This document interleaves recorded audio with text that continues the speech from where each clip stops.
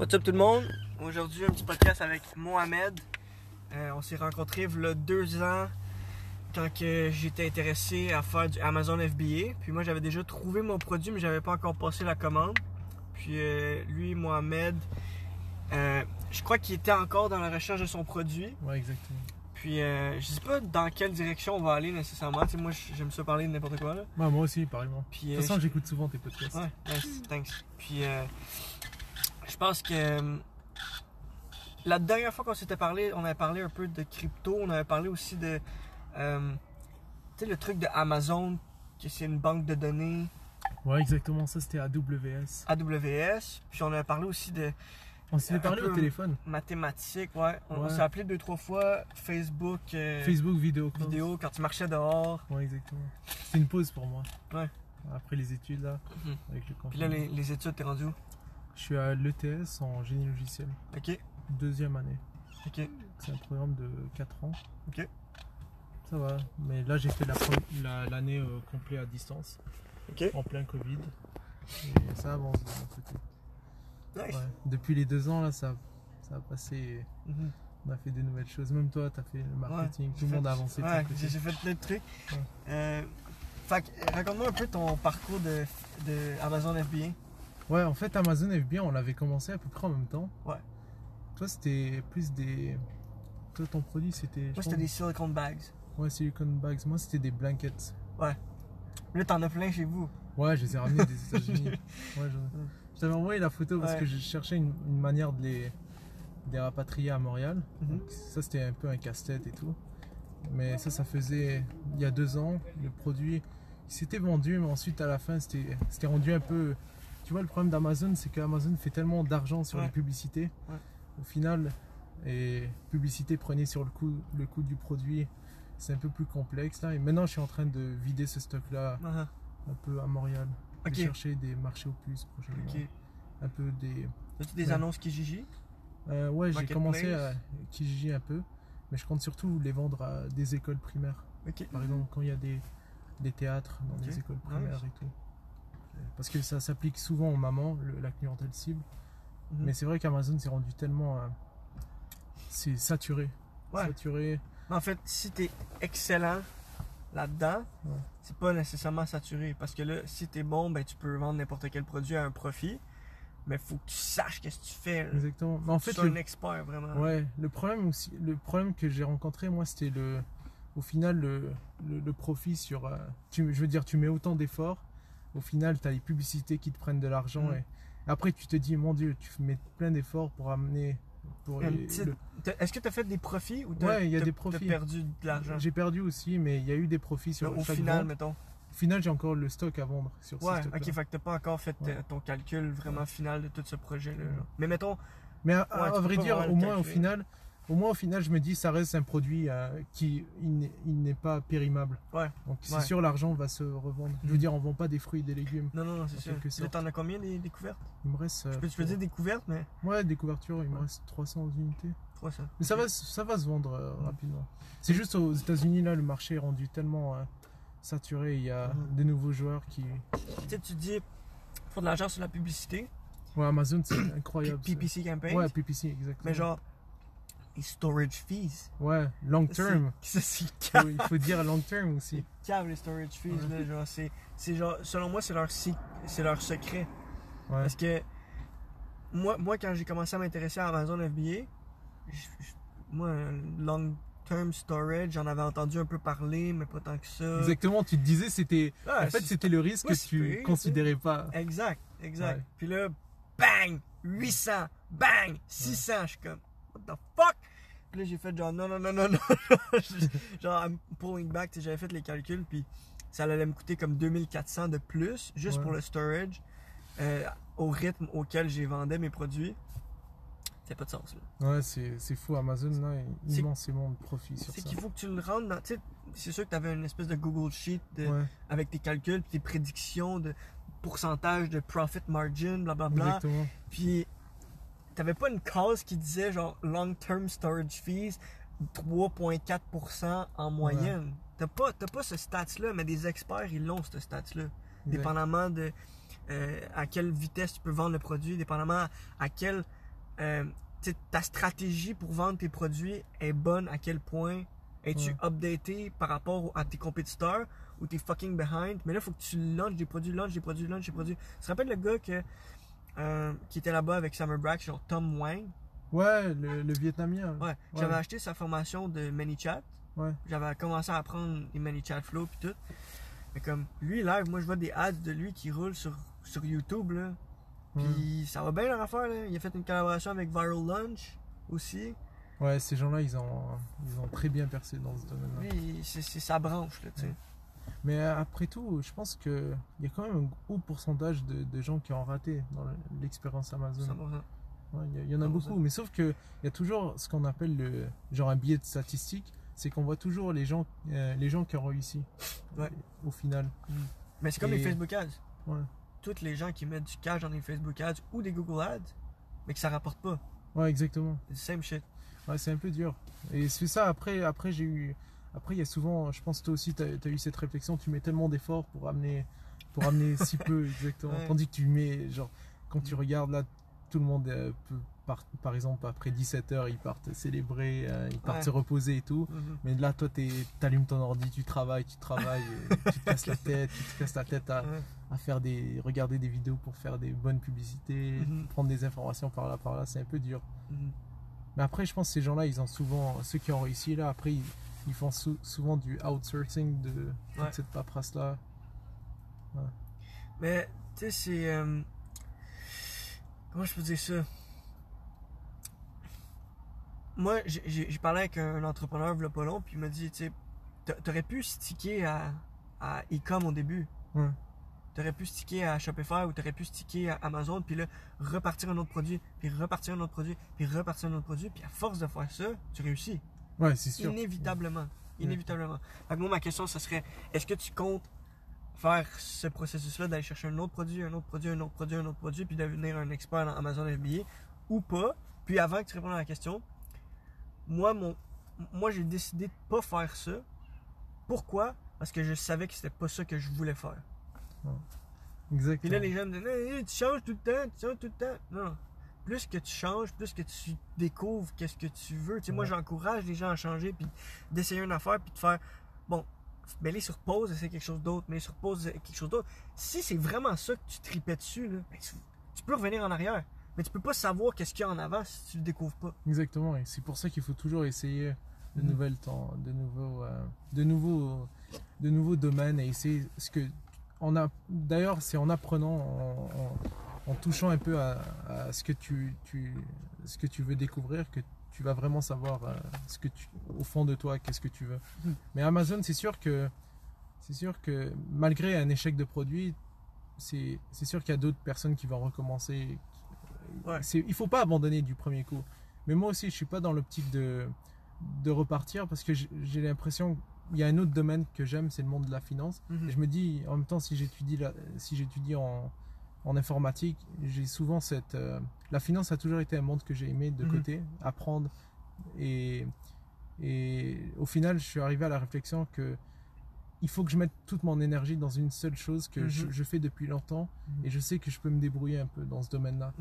Le monde du marketing, c'était un peu nouveau pour moi, j'ai dû apprendre, mais c'est sûr que j'aimerais vraiment exploiter une de mes forces, c'est l'informatique et l'exploiter dans le monde de la finance, faire des stratégies, le monde des maths relié au monde de la finance, c'est toujours quelque chose que j'aimerais exploiter. Tu sais, je m'en allais pitcher une couple de mots comme crypto, mathématiques, coding, créer un site web, une application, finance, comment qu'une banque ça fonctionne avec les probabilités, tu sais, tout ça, je suis sûr que c'est des mots qui relate avec toi par rapport aux discussions qu'on a eues ensemble. Tu sais. Ouais, exactement. Moi, j'aimerais ça aller explorer ça avec toi aujourd'hui parce que moi je connais pas beaucoup ça.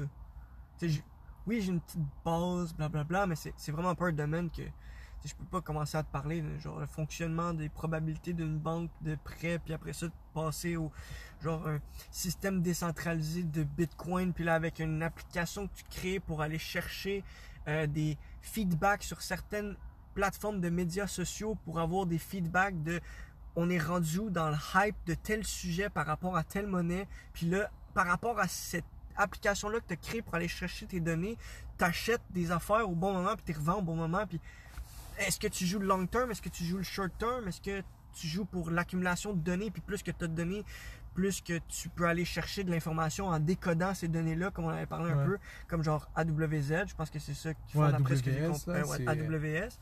Fait que, tu sais, ce que je viens de dire là, c'est tout des trucs que toi tu m'as appris, tu comprends? Ouais, on parlait de ça la dernière fois. Fait que, en tout cas. Ouais, c'est sûr, mais c'est ça, le monde de la finance, en fait, pourquoi il est souvent abstrait pour tout le monde. Même moi, auparavant, là, je connaissais rien. Et c'est toujours petit à petit que j'apprends. Même maintenant, là, on n'est pas expert là-dedans, mais on apprend avec le travail, les études personnelles et tout. Mais le monde de la finance, je pense que la majorité des personnes, c'est complètement le néant absolu dans cette sphère-là. Genre, tu parles de finance, tu sais pas trop comment ça fonctionne. Mais je pense c'est la société qui nous met en quelque sorte dans ce néant absolu, cette obscurité. Il nous laisse vivre dans le monde du crédit. They don't want us to know. Ouais, exactement. J'ai souvent l'impression de ça. Mais aussi, le monde de la finance est rendu tellement complexe et même il y a tellement de produits là, ça se complexifie. Et maintenant, c'est rendu à l'élite. Genre, il y a plein de produits en finance. D'ailleurs, il y a le domaine là qui m'intéresse, ça s'appelle les quants. Les quants, en gros, c'est des tops. En moyenne, c'est des gens qui ont des PhD, mais en physique, en mathématiques. Et on les appelle les alchimistes de Wall Street. C'est eux qui font toute la chimie de produits, tu comprends rien au final. Mais finalement, ça crée des produits financiers de toutes sortes qui peuvent être toxiques, qui ont créé des bulles spéculatives et de tout là. Mais tu sais, moi, à un moment donné, j'étais allé à Toronto avec mon ami. Mon ami, il était intéressé au Forex. Puis, tu sais, je dis Forex, mais je pense que Forex, ça peut rentrer dans le Forex, c'est le trading de devises. Mais moi, je fais pas du Forex. Ok. Ouais. Mais c'est vrai qu'il y a beaucoup de gens qui font du Forex. Il y a beaucoup de personnes, en fait, que moi je connais, beaucoup de personnes qui sont genre, voici ma solution, je grind ça. Forex. En tout cas, ce serait pas le genre de grind que moi je ferais, là, mais en tout cas. L'analyse de graphique, tu sais, j'ai même rencontré un gars qui justement, il fait du Forex genre plus sérieusement, là, puis ça va bien ces choses. Genre, c'est la personne qui est comme, si tu me dis, hey, t'as-tu une plug genre pour apprendre le Forex, je m'en vais te montrer ce dude-là. Il est chez eux, dans un beau condo. Puis quand il t'explique, il y a des algorithmes qui roulent pour aller chercher certaines entrées dans le marché. C'est lui qui a créé ses propres algorithmes. Tu sais, là, c'est comme...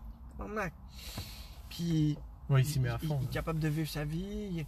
Genre, ça va bien, ces choses. Tu comprends? Il est capable de vivre du Forex. Mais là, pour revenir à ce que je disais, quand je suis allé à Toronto, on est allé à Toronto justement pour rencontrer deux gars.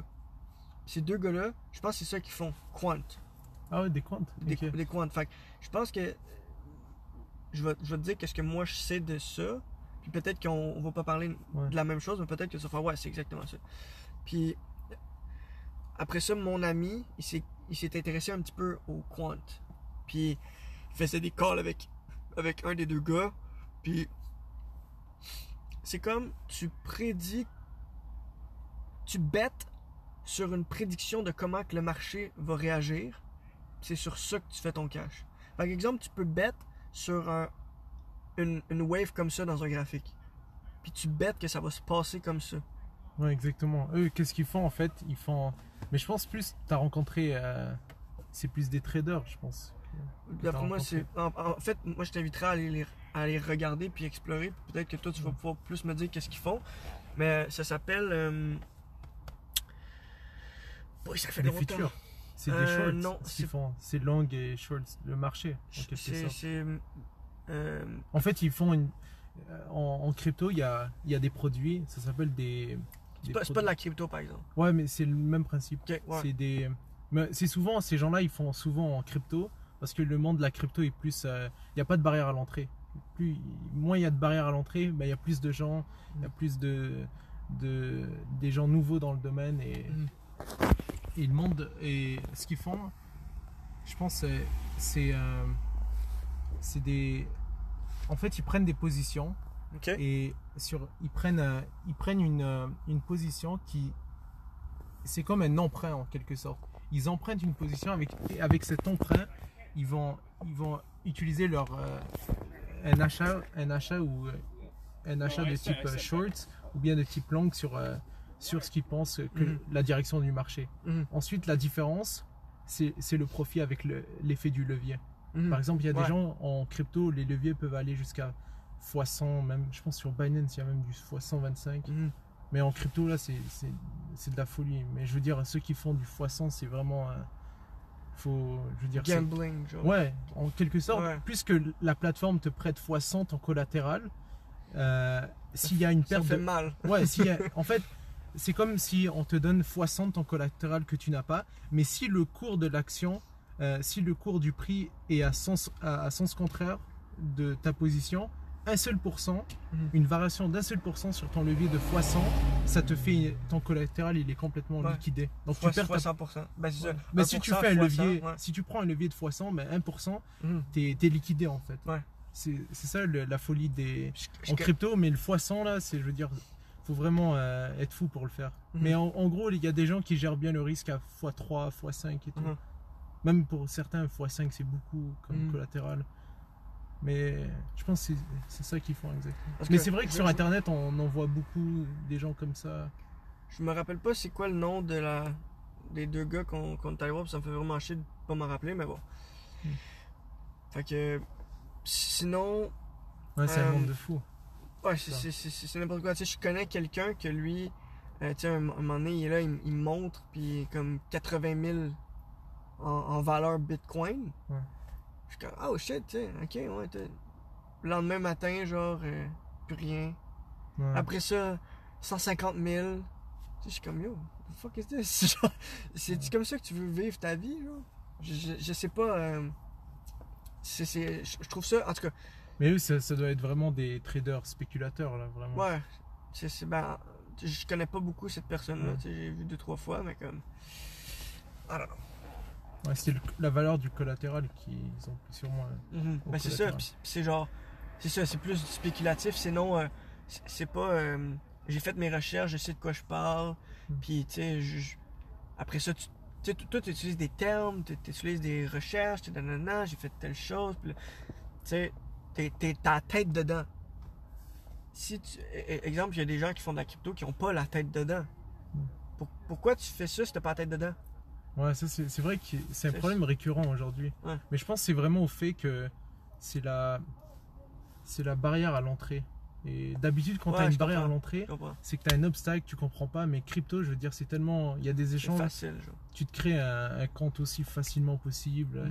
Tu as accès au marché, pour prendre des positions à découvert, short, long, aussi facilement. Je veux dire, d'ailleurs, même les plateformes sont rendues tellement user-friendly que même ta maman peut facilement ouvrir un compte. En 15 minutes, genre. Ouais, en 15 minutes. Mais ça, c'est vraiment, je sais pas, d'un côté, ça fait un peu peur. Toi, est-ce que tu penses qu'on devrait complexifier la barrière à l'entrée ou c'est une bonne chose que ça soit facile de rentrer? Dans le domaine de la crypto, je pense que, je sais pas, c'est un peu une question dure, mais d'habitude, idéalement, les compagnies, quand elles font un système avec une faible barrière à l'entrée, facile et accessible à tout le monde, évidemment, ça les ramène plus d'argent. Je veux dire, Binance, tout ça, ils font tellement d'argent sur ces prêts-là, le taux d'intérêt que tu payes à chaque 8 heures. Quand tu prends ta position, tu payes des intérêts à chaque 8 heures et tout. Mais ils font tellement d'argent, plus il y a de personnes qui rentrent dans leur système et tout. Plus qu'ils ont de customers. Ouais, exactement. C'est à leur avantage. Et surtout, le monde de la crypto, je veux dire, tu as quand même une clientèle qui est assez monsieur, genre le lambda, le average Joe, comme on dit. Ouais, average Joe. Ouais, on dit souvent ça, de average Joe. Et c'est ça crée des montées spéculatives. Je veux dire, il y a des tokens qui peuvent monter. Par exemple, il y avait le Dogecoin. Aberration à la blague, c'est une blague c'est un chien, c'est un token avec une face de chien qui a été créé en 2013 et soudainement il monte en flèche là. Ça c'est du pur. Non, ça c'est n'importe quoi. Mais c'est ça, c'est n'importe quoi. C'est quelqu'un a dit, Elon Musk, quelqu'un a dit telle chose sur cette crypto là, donc on l'achète. C'est juste du make believe ou t'appelles ça du fear of missing out, du FOMO. C'est comme, oh mon dieu, Elon Musk en a parlé, il faut que j'achète tes fucking Dogecoin, tu sais. Mais c'est ça, comme, what the fuck? Ouais, aujourd'hui, je pense qu'il y a vraiment une. Je sais pas, des fois, je trouve que le monde. Des fois, je me pose souvent des questions et je me dis, mon Dieu, c'est soit le monde est complètement irrationnel ou c'est moi qui est en train de rater. C'est ça. Je me pose souvent Est-ce que c'est moi le taré? Genre, Ouais. c'est-tu moi l'aveugle qui est comme. En tout cas. Je veux dire, c'est complètement absurde là quand tu vois des tokens sortis de nulle part grimper à des prix comme ça. Je trouve que, je sais pas, le monde est rendu tellement. Le monde est rendu fou et on donne souvent attention. Et je pense qu'on est rendu à un stade où on donne tellement d'attention à des personnes et leur parole est rendue si forte, c'est carrément des prophètes des temps modernes. Ouais. Genre, la parole de Elon Musk, elle vaut beaucoup. Ouais. Elon Musk, il peut te faire, il peut te casser une. Il pourrait faire que plus jamais je vais m'acheter des écouteurs sans fil. Exactement. Genre, parce qu'il a dit telle chose sur whatever. Ouais.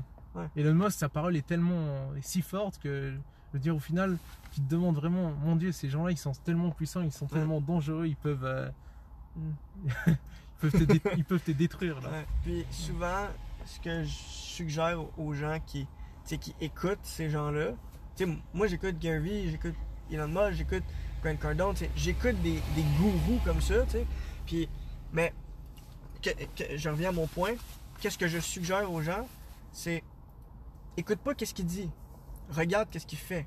Ouais. Ça c'est qu'est-ce que Gary Vee il dit. Donc genre Gary Vee il dit don't hear what I say ou don't listen to me, watch what I say ou watch what I do. Don't listen to me, watch what I do. Quelque chose comme ça. Puis c'est vrai que ces gens-là, qu'est-ce qu'ils disent versus qu'est-ce qu'ils font, c'est deux choses totalement différentes. Ouais. Elon Musk qui dit blablabla, je vais acheter Tesla, Bitcoin, ok. Puis là, il dit genre, moi je vais pas les revendre, blablabla. Boum, vendu, pack, tout cancellé, tu comprends? C'est comme, il y a une.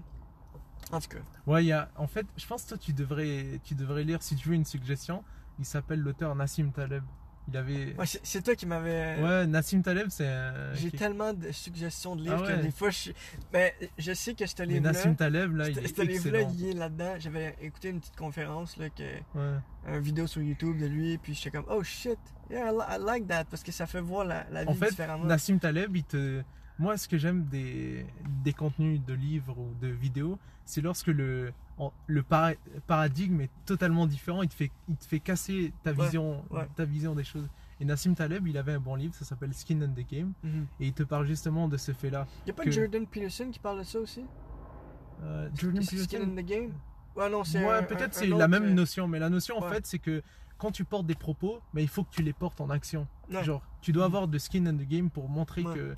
Genre, c'est comme quand tu prends une décision, mais tu dois avoir des risques. Exemple, on va dire, je sais pas, un exemple, c'est si tu proposes par exemple, si je te propose une position, par exemple, achète, on va dire, une action de Bitcoin, achète des tokens, ce type de token. Mais justement, skin in the game, c'est que tu partages le risque avec l'autre personne. Donc, si je te propose pas quelque chose de banal comme ça, c'est que puisque je te propose une position, c'est que je partage le risque avec toi. Donc si je te propose quelque chose, c'est que je le possède aussi et qu'on partagera le risque ensemble. En quelque sorte, si j'ai choisi cette position, c'est que j'ai étudié. Et si je te propose une position et qu'elle s'avère mauvaise, ben je paye les conséquences aussi parce que j'ai partagé le risque avec toi. C'est ça ce qui nous donne. Puis j'ai peut-être un exemple de ça, puis je suis curieux de voir comment toi tu vois ça, parce que c'est pas prendre une position, c'est pas de la crypto, c'est pas, mettons, des currencies, c'est vraiment un autre truc, mais tu vas comprendre le lien. Ouais. Exemple en marketing ou en tout, mettons, freelance. Tout freelance, exemple, tu peux être payé à l'heure, tu peux être payé par contrat, tu peux être payé par commission. Ouais. Mais là, ça, c'est des niveaux de risque. C'est pas risqué être un employé. C'est un petit peu plus risqué charger à l'heure. Ouais. C'est un petit peu plus risqué signer un contrat parce que le client, il faut qu'il te paye 1000$ par mois. C'est encore plus risqué si tu es payé à la commission parce que si tu n'emmènes pas les résultats, tu n'as pas une scène. Fait que, est-ce que tu vois comme un lien entre ce que je viens de dire, comme niveau de risque, le risque qui est share avec l'autre personne, plus que tu montes. T'sais, si tu es rendu à être payé à commission, mais tu shares le risque avec l'autre personne. C'est moins risqué pour l'autre personne parce que si tu fais ta vente, il est payé. Ouais. Mais s'il n'y a pas de vente qui se fait, personne n'est payé. Genre, Toi, t'aurais pris quel. Admettons, si t'étais un employé qui habite, on va dire, ailleurs, Ouais. et on te propose un service, t'aurais pris quelle option de paiement? moi, selon moi, j'ai eu une discussion tantôt sur exactement ce sujet-là. Puis j'ai dit au gars, parce que c'est un gars qui commence dans le freelance, il n'a pas encore son premier client, blablabla. Tu sais, j'ai dit, moi à ta place, j'essaierais d'aller me chercher un client à l'heure.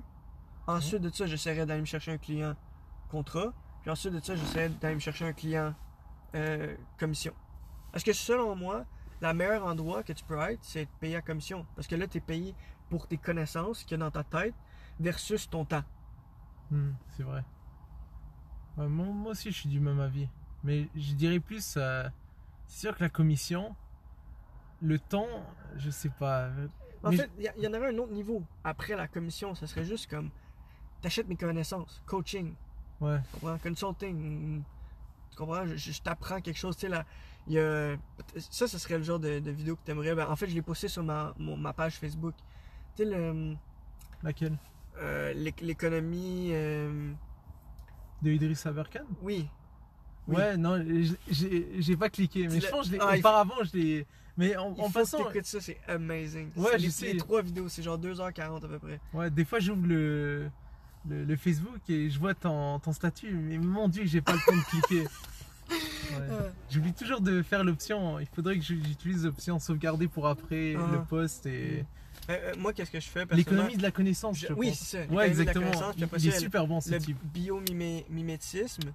Puis ensuite de ça, il y a l'économie bleue, Blue Economy. Puis là, justement, dans une de ces 3 vidéos-là, il a parlé d'un gars qui, selon lui, Adris, je pense, c'est son nom? Ouais, Idriss Aberkan. Selon Idriss, le gars qui a référé, c'est genre le meilleur pour le développement économique. Le développement écologique. Ouais. Fait que de pouvoir grandir en tant que société puis faire des innovations tout en respectant la planète, c'est genre le best guy. Puis là, il a écrit genre 3 livres sur genre ça. Puis le titre des livres, c'est genre Blue Economy. Là. Fait que je suis comme, oh shit, I gotta read this book parce que selon moi, c'est important. Tu sais, j'ai justement le podcast que tantôt t'as écouté avec Tristan Larson. J'ai posé un peu la question, mais en fait, je me rappelle pas si j'ai posé la question, mais. Ah oui, ça, j'ai dit, let's go to Mars ou on reste sur la planète Terre? Ouais, je me souviens de cet extrait. C'est quoi Est-ce qu'on essaie de décoller d'ici au plus triste parce qu'il est trop tard? Ou on reste ici puis on rend notre technologie de plus en plus intelligente et de moins en moins néfaste pour. Tu sais, juste. Il n'y a pas de système d'eau de pluie ici versus en Europe. Tu sais, on est comme behind, mais il y a toujours une nation qui va être behind de l'autre, c'est normal. Mais... Ouais, je suis totalement du même avis. Mais je pense qu'aujourd'hui, il y a tellement de gens qu'il y a toute cette nouvelle économie du tourisme spatial. Mais même, je veux dire, des fois, je me dis à quoi bon aller sur Mars en termes s'il y a une apocalypse sur Terre. Je trouve qu'il y a tellement de solutions à résoudre sur Terre. On a des problèmes de pauvreté, des problèmes. Au final, le tourisme spatial, c'est pour qui? C'est que pour des milliardaires. Ça coûte quoi? 250 millions un ticket de. Je veux dire, c'est pas monsieur, madame. En fait, non, je pense que c'est 25 000 ou 50 000. Quelque chose comme ça. Ouais, c'est fou. Un zéro de plus, ça rajoute vraiment quelque chose. En fait, ça, c'est pour Richard Branson. Ouais. Richard Branson, je pense que son offre, c'est genre 25 000, tu t'en vas dans l'espace ou quelque chose comme ça. Mais 25 000, ça me paraît assez bas, non? Mais c'est ça, 250 c'est pas beaucoup. Il y a un gars sur Instagram que je suis, le Robert Del Grande. Il a posté justement cette offre-là dans sa story, puis il a dit underpriced. Ouais. Mais quand même, pour le consommateur, bon, c'est beaucoup 25 000 pour aller dans l'espace. Je pense même pas. C'est quoi la moyenne du nombre de dollars en savings pour la moyenne américaine? C'est vraiment pas beaucoup. Ouais, genre, personne n'a 25 000 dans un compte bancaire. Puis, par rapport à ce pourcentage-là de personnes qui ont, exemple, cet argent-là de côté, est-ce que tu vas dépenser tout ça pour aller faire un petit tour dans l'espace? Je sais pas. Moi, je suis plus d'avis que... Désolé, il y a une auto. Moi, je suis plus d'avis qu'il faut vraiment... Il y a plein de choses à résoudre sur Terre et il y a plein d'avancées qu'on peut faire en tant qu'humain on peut développer toutes nos sociétés ensemble, Mhm. dire, et même résoudre je veux dire, c'est pas en allant.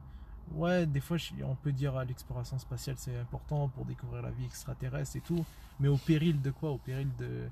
Il y a plein de développements encore à faire. Je veux dire, même, on a des avancées technologiques, mais elles sont pas totalement vertes. On est encore sur des hydrocarbures. On a tellement de choses à améliorer sur la transition verte. Il y a beaucoup de choses à améliorer. Mais il y a aussi le. Tu sais, il y a d'autres sortes d'énergie là, qui existent, selon moi, qu'on n'a pas encore donné la permission, le go de pouvoir l'utiliser dans la société. Tu sais, les trucs qui viennent de genre un vaisseau spatial fuck all qui a tombé sur la planète, puis là, t'es capable de genre faire flotter un vaisseau spatial avec vraiment pas beaucoup d'énergie parce qu'il y a genre un système d'électromagnétisme. Ouais, il y a plein de choses. Ça, Moi, c'est j'ai vu vraiment. beaucoup de vidéos qui parlaient de ça. Là, comme... Ça, c'est tellement des choses poussées là. Ouais, c'est ça, c'est parce que qui a vraiment la bonne information? Même moi qui dis ça, qui parle d'un vaisseau spatial qui a tombé sur la planète Terre, ça se peut que je sois un esti de cave de penser ça. Tu comprends? Ouais. Mais en même temps, je vois Joe Rogan qui en parle. Je vois Joe Rogan qui invite des spécialistes dans ce sujet-là, qui ont vécu certaines situations dans des fucking Area 51 places. Ouais, il y avait un où est-ce que pilote. les gens le disent, yo, moi j'ai vu un alien. Là. Ouais. Bon, puis j'y ai parlé, puis il parlait pas, il parlait de même, whatever. Puis là, t'écoutes ça, t'es comme, Chris, le dude, c'est soit un schizophrène, genre, puis là, c'est moi qui se fait avoir par le schizophrène, tu sais. Ou c'est vrai, qu'est-ce qu'il dit, tu comprends? Ouais. Genre... Mais je pense que Joe Rogan avait invité, c'était un pilote de chasse américaine, de l'armée américaine. D'ailleurs, il était même passé dans Lex Fridman, ce pilote-là. Ouais. Je sais pas si tu écoutes Lex Ouais, Fridman. mais pas autant que toi, probablement. Ouais. Mais oui, j'ai écouté beaucoup de podcasts de Lex Fridman, mais plus en lien avec Joe Rogan puis Andrew Huberman. Qui c'est genre... Ouais. Je sais pas si tu connais Andrew Huberman, neurosciences. Ouais, j'avais déjà écouté. Ouais. Mais c'est ça, le truc du pilote, je pense que tu parles du pilote, il avait vu un truc... Mais aussi, il avait vu, en fait, qu'est-ce qu'il avait vu? Il avait vu une sorte de... un vaisseau qui était rentré... Il allait super vite, et il avait fait un arrêt super brusque à un moment. Il est reparti à 45 degrés pour remonter pour descendre sous l'eau. Mm-hmm. Ça, c'était vu à la caméra. Le Pentagone, il avait publié des documents classés confidentiels et tout. Ouais, mais il les publie, c'est ça l'affaire. Il y a tellement... On dirait que c'est comme avec la COVID, tu sais. Genre, l'information est là. L'information est là. Les documents de UFO sont là. On peut aller les trouver. Ouais. Mais ils sont cachés. Ils sont cachés. Il faut que tu saches où chercher pour les trouver. Mais maintenant, ils font un accès à l'information. C'est pour ça que la vidéo classifiée du Pentagone était sortie. Mais aussi, je me dis, j'avais lu récemment ça, c'était... Il y a une guerre à l'espace en ce moment. Et les compagnies américaines en fait, quand il y a une guerre, c'est un peu comme à l'époque, il y avait la guerre avec l'URSS. Qui va le prendre en premier? Genre. Exactement.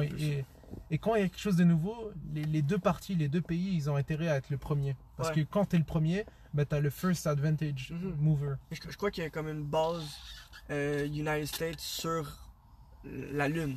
Quelque chose comme ça. Je sais pas c'est quoi le nom de la base, mais il y a une base mais je pense sur que la Chine Lune en ce moment. Ou la Chine, peut-être. La Chine, en fait, elle a envoyé des rovers dans la face cachée. La Chine, elle cherche la face cachée de la Lune.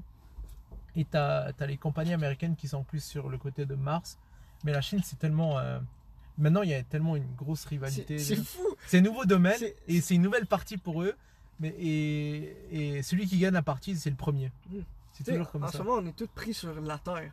Ouais. Mais si on survit dans 3000 ans, 4000 ans, 5000 ans, genre on se déplace de planète en planète. Là. Ouais. Exactement, c'est fou. We're becoming a multi spatial species, je sais pas trop comment dire ça, là, mais une espèce genre... Interstellaire. Ouais, une espèce interstellaire, on peut appeler ça comme ça. Ouais, c'est fou. Toi, tu penses qu'il y a d'autres civilisations avancées? Il y avait quelque chose c'est un bon sujet. Puis, ce que je dirais de ça, c'est que même si, exemple, il y a une autre planète comme la nôtre, avec des gens vivants dessus, on risque de jamais le savoir.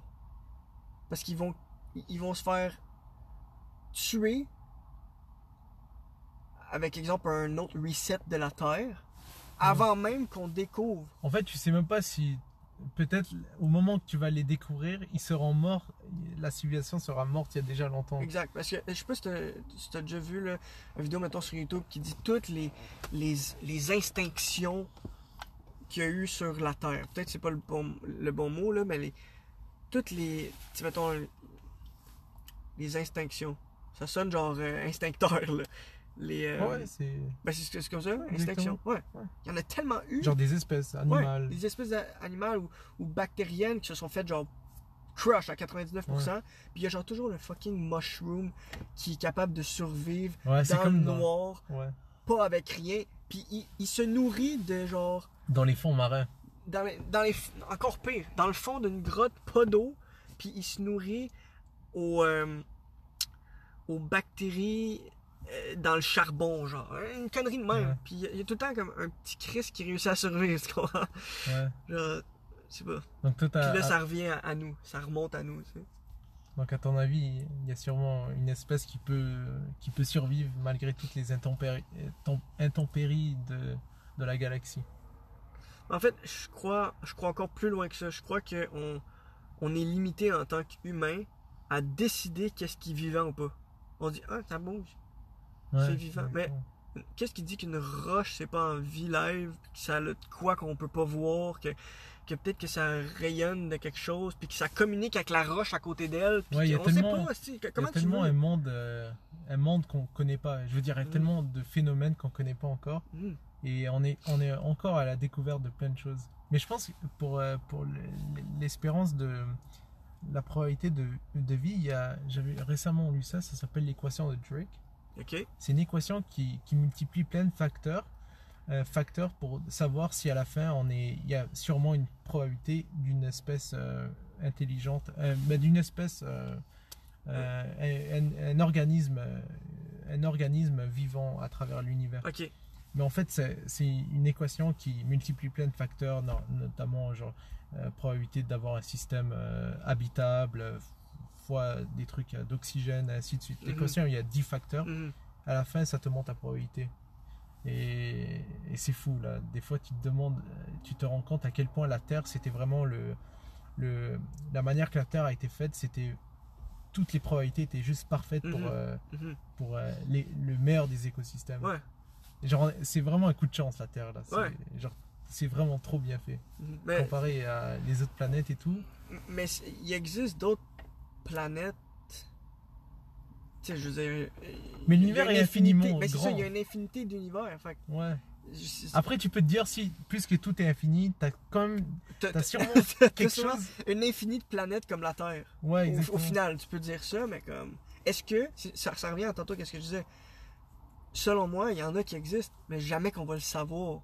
Ouais. Jamais qu'on va en rencontrer une. Ou peut-être un jour, mais pas de suite.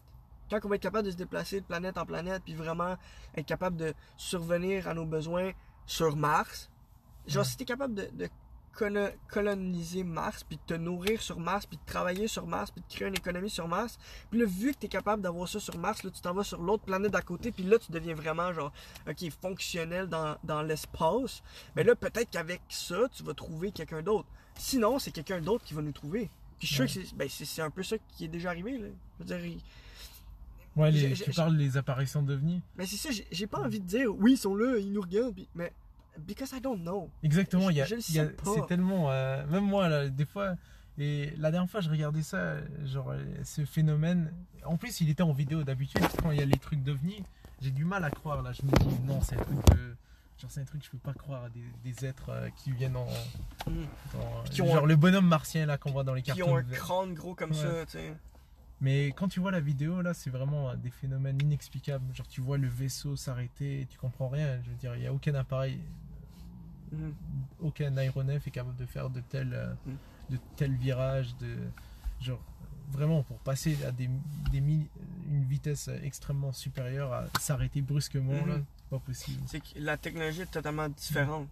C'est ça un peu. Ouais. Mais j'aimerais ça qu'on parle un peu de. Tu sais, tu me parlais de. Tu travaillais sur une application. Ouais.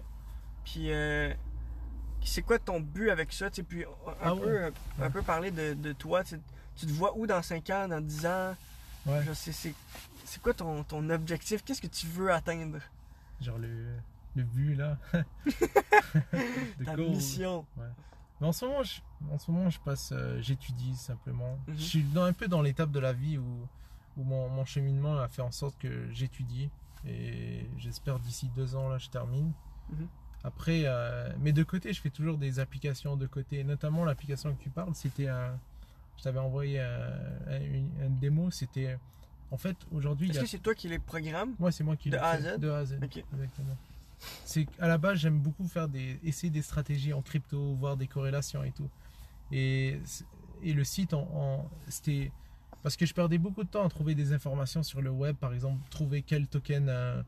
Je regardais manuellement sur Twitter qu'est-ce que les gens parlent et tout. Donc Toi, j'avais t'as fait comme créé un crawler. Ouais, j'avais fait des algorithmes du web scrapping, Ouais. qui récupèrent toutes les informations et qui Ok.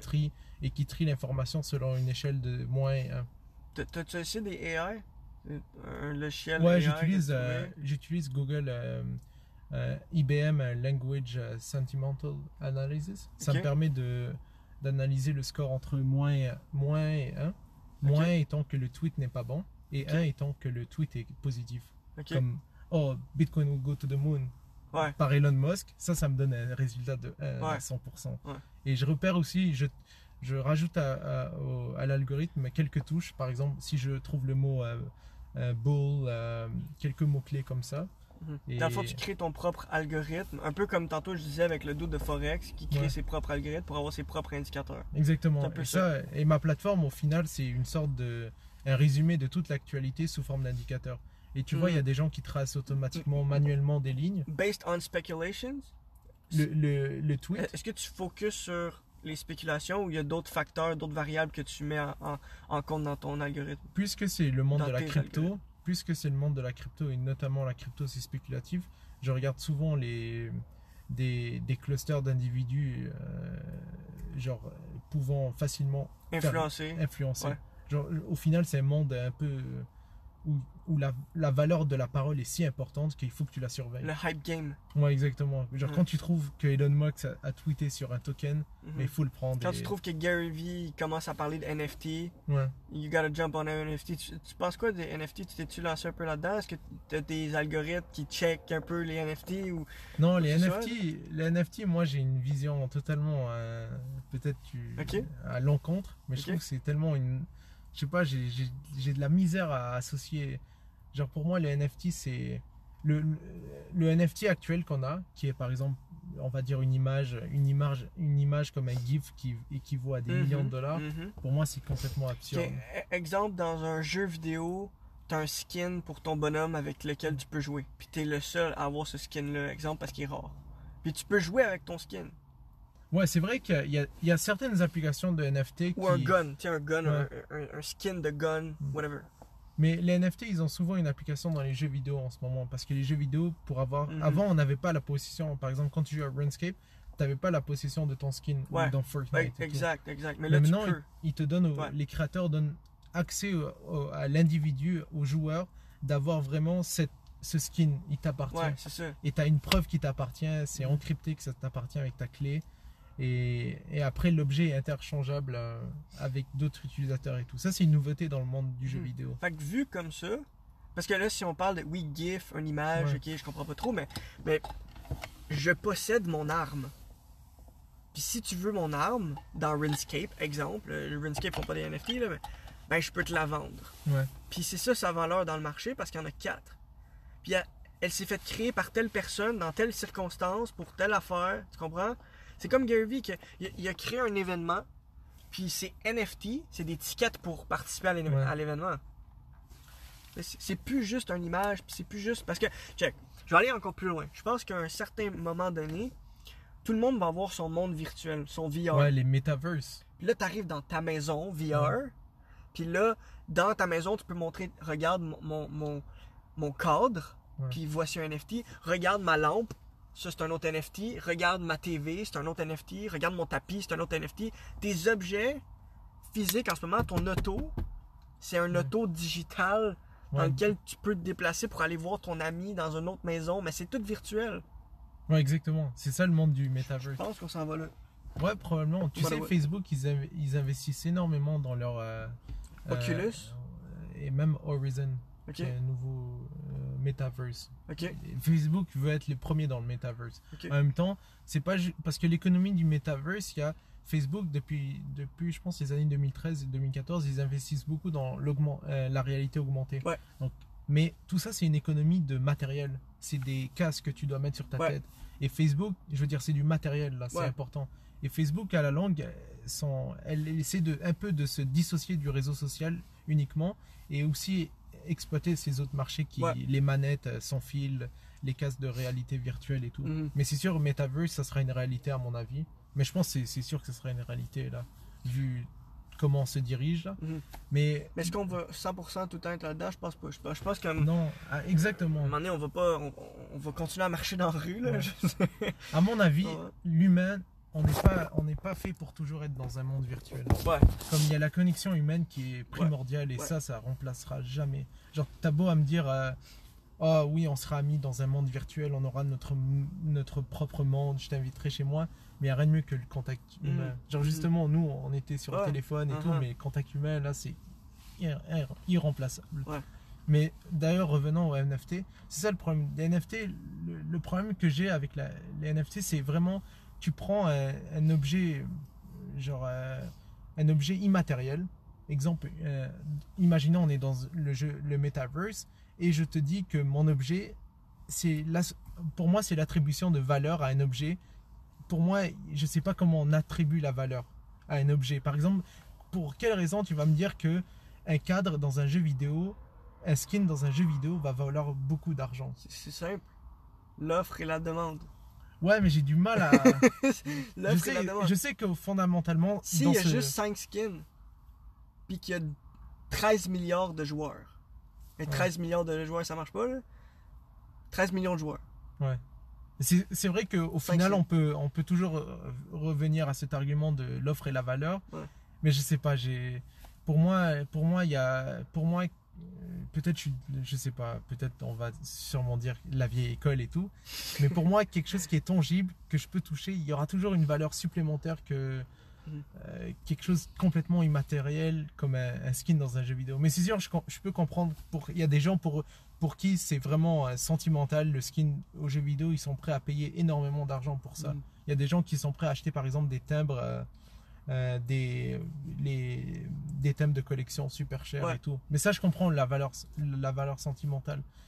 Mais au point, je trouve que maintenant, peut-être c'est une bulle en ce moment, tous les prix haussiers, genre absurde pour une unité, un objet virtuel.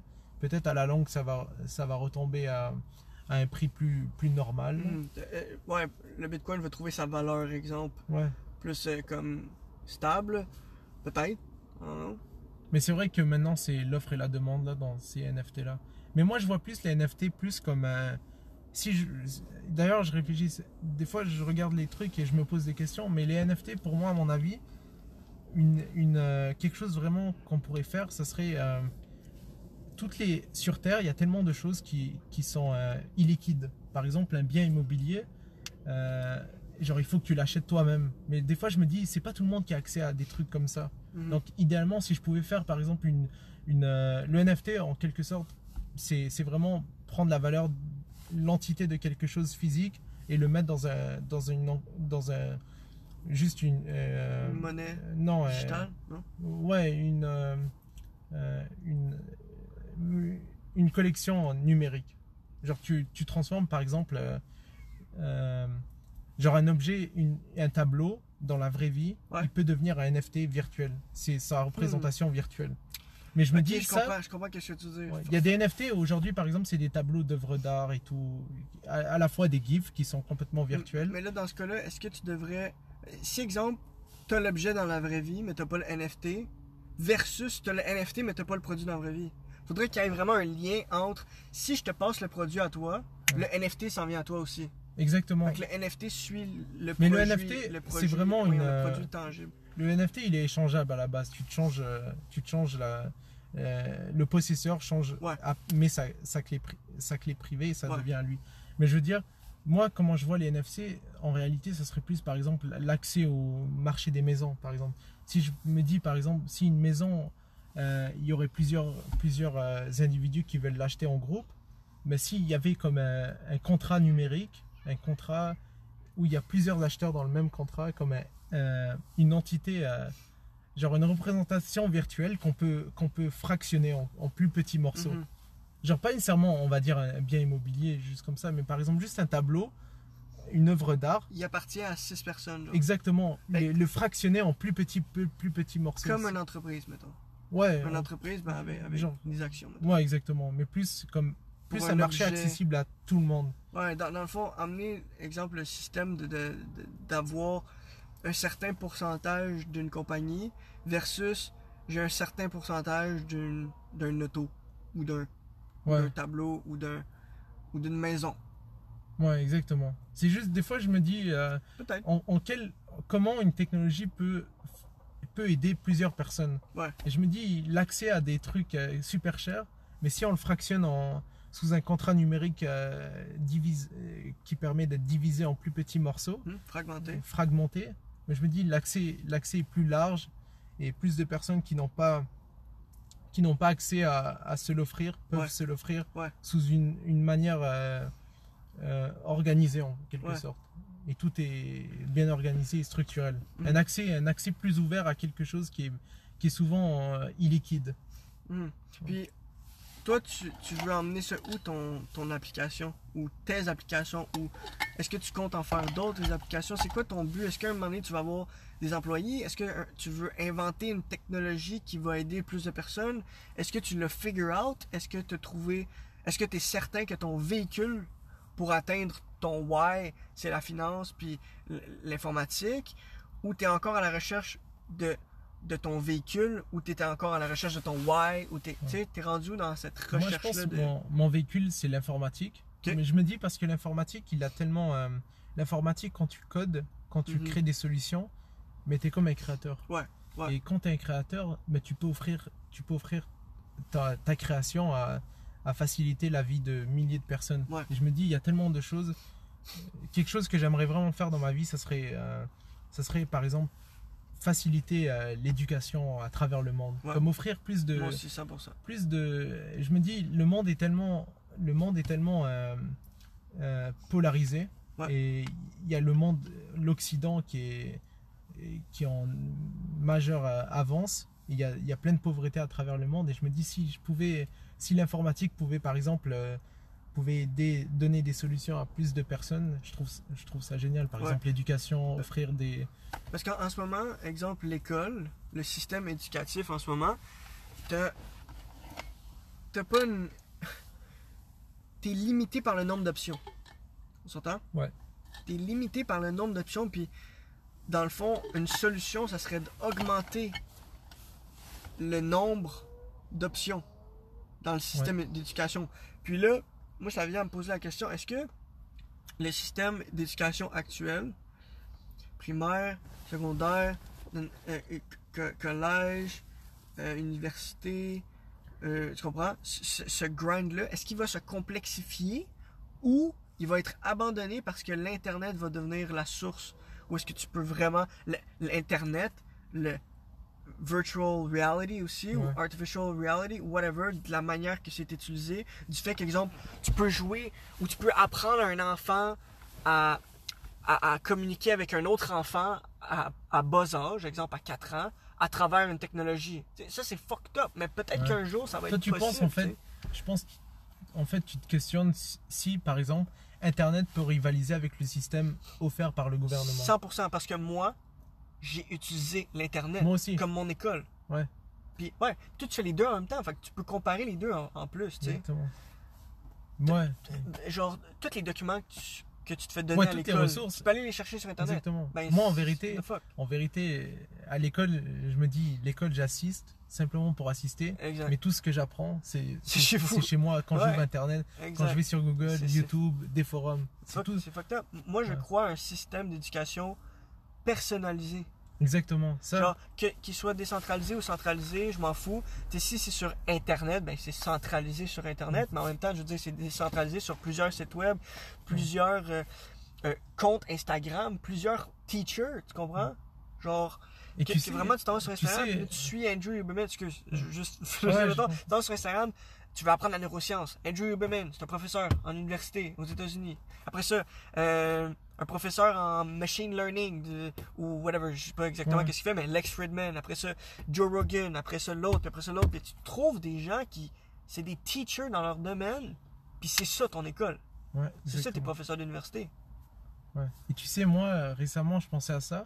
Et une de mes applications, plus tard, comme on parlait de l'éducation, moi, je vois l'éducation, si j'avais à faire un nouveau système, je vois l'éducation comme un système de badge, comme au scout. Tu vois, au scout, on récolte des badges. Ouais. Et à mon avis, l'éducation, aujourd'hui, on devrait plus la voir comme, à la fin, au monde professionnel, une accumulation de badges. Parce que là, Parce t'as qu'il y a tellement pas des... beaucoup de badges. Ouais. C'est ça l'affaire, c'est que ton badge est fucking tough à avoir, tandis que si t'avais, exemple, tu sais, mettons, le nombre de papiers que tu peux avoir, je sais pas c'est quoi le nombre, exemple, si on se rend à l'université, mais mettons 5000 badges au max que tu peux avoir. Mais là, si, exemple, il y a 1 million de badges que tu peux avoir. Genre, j'ai écouté la vidéo, le podcast numéro 3 d'Andrew Huberman. Genre, j'ai un badge de neurosciences. Ouais. Genre, tu comprends? C'est pas Moi, je drôle. vois exactement, je vois l'éducation comme une accumulation de badges. Ouais. Et à mon avis, l'employeur, il devrait regarder. C'est comme en informatique. En informatique, je veux dire, le diplôme, oui, il te montre. Oui, il y a des gens qui vont te dire, ah, collège, drop out, il faut l'université, collège, ça sert à rien et tout.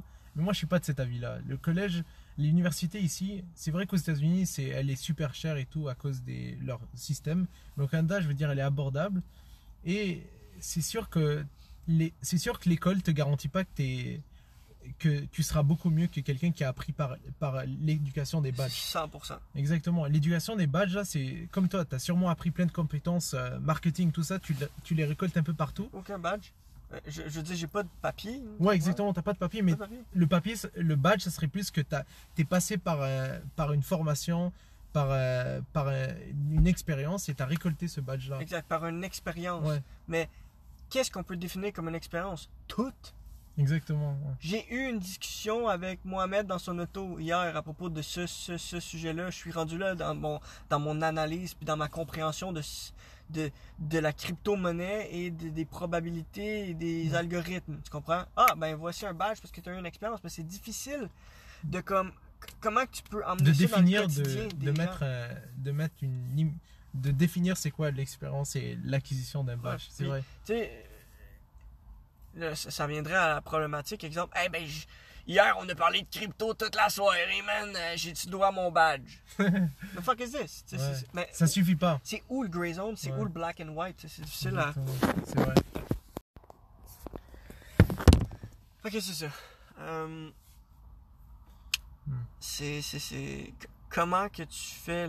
En tout cas, Mais moi, tu à sais, mon c'est avis, tellement des gros problèmes.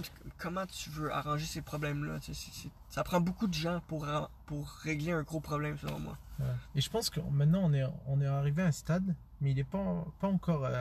Je sais pas s'il est officiellement établi, mais je pense qu'Internet rivalise vraiment avec le système d'éducation. Ouais. Pas dans tous les domaines. C'est sûr qu'il y a des domaines, par exemple, on va dire pour étudier vraiment Médecine, Ça, tu dois aller à l'école. Ouais. Là. Ça, avocat... ouais, mais ça, c'est vraiment une petite niche. Mais je Ouais. parle, par exemple, il y a plein de domaines, genre, on va dire, tout ce qui est tout ce qui est marketing et tout. Ouais. Genre ça, Marketing, là, comme l'école, ben en fait, ce qu'il y a online Ouais. dépasse ce qu'il y a à l'école, selon moi. ouais, exactement. Online, ben en fait, à l'école, ça parle pas de réseaux sociaux, peut-être peu.